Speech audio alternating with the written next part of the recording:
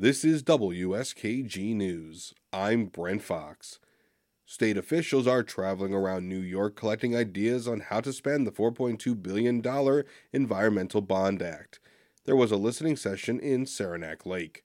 Emily Russell reports.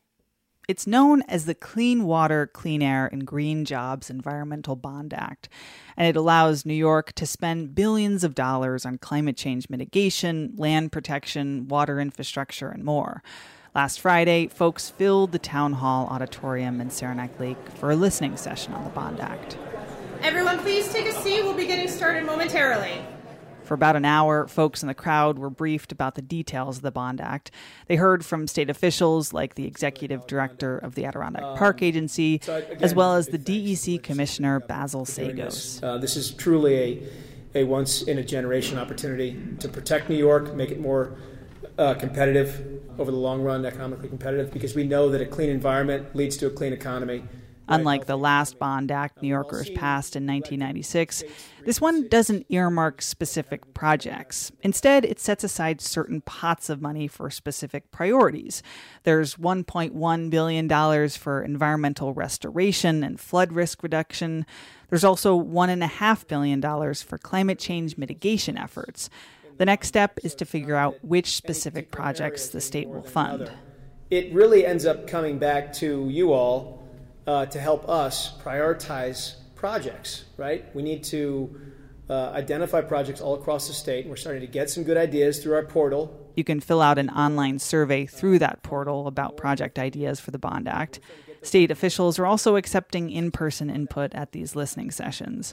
Bill Farber was in Saranac Lake on Friday. He's the town supervisor of Morehouse in Hamilton County.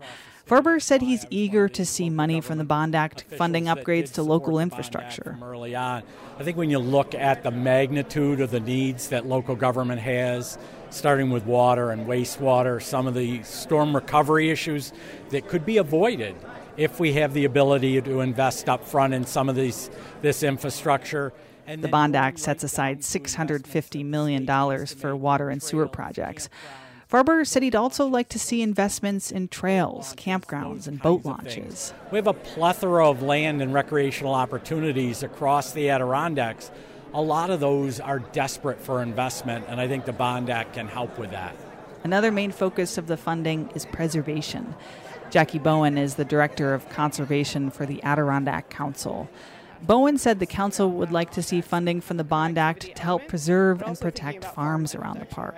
Our local food systems are a finite resource, and as we anticipate more people moving up to the Adirondack region, how can we help protect those lands so that we can also feed the Adirondack communities as well? While it's unclear which projects will get funding right now, the reality is that the Adirondacks is disqualified from more than a third of the $4.2 billion. That's because the Bond Act requires 35 to 40% of the money to fund projects in communities that the state defines as disadvantaged. Those are places that will bear the brunt of climate change and already deal with pollution and the lack of access to open spaces. Most of those communities are in the New York City and Long Island area, though there are a handful of, quote, disadvantaged communities in the North Country, including Messina, Ogdensburg, and Akwesasne. Near the end of Friday's Bond Act listening session, Bowen from the Adirondack Council said she's happy to see that folks from around the Adirondacks are engaged in the process. Honestly, the most exciting thing was the number of people in this room. People from the community, local governments, other advocacy organizations, right? It shows that there's a lot of excitement about what this Bond Act money can do, and I hope it's also an indicator that the Adirondack region will see some of this money. State officials say they're accepting input on Bond Act projects through the middle of September. They could start allocating funding for projects by the end of this year. Reporting in Saranac Lake, I'm Emily Russell.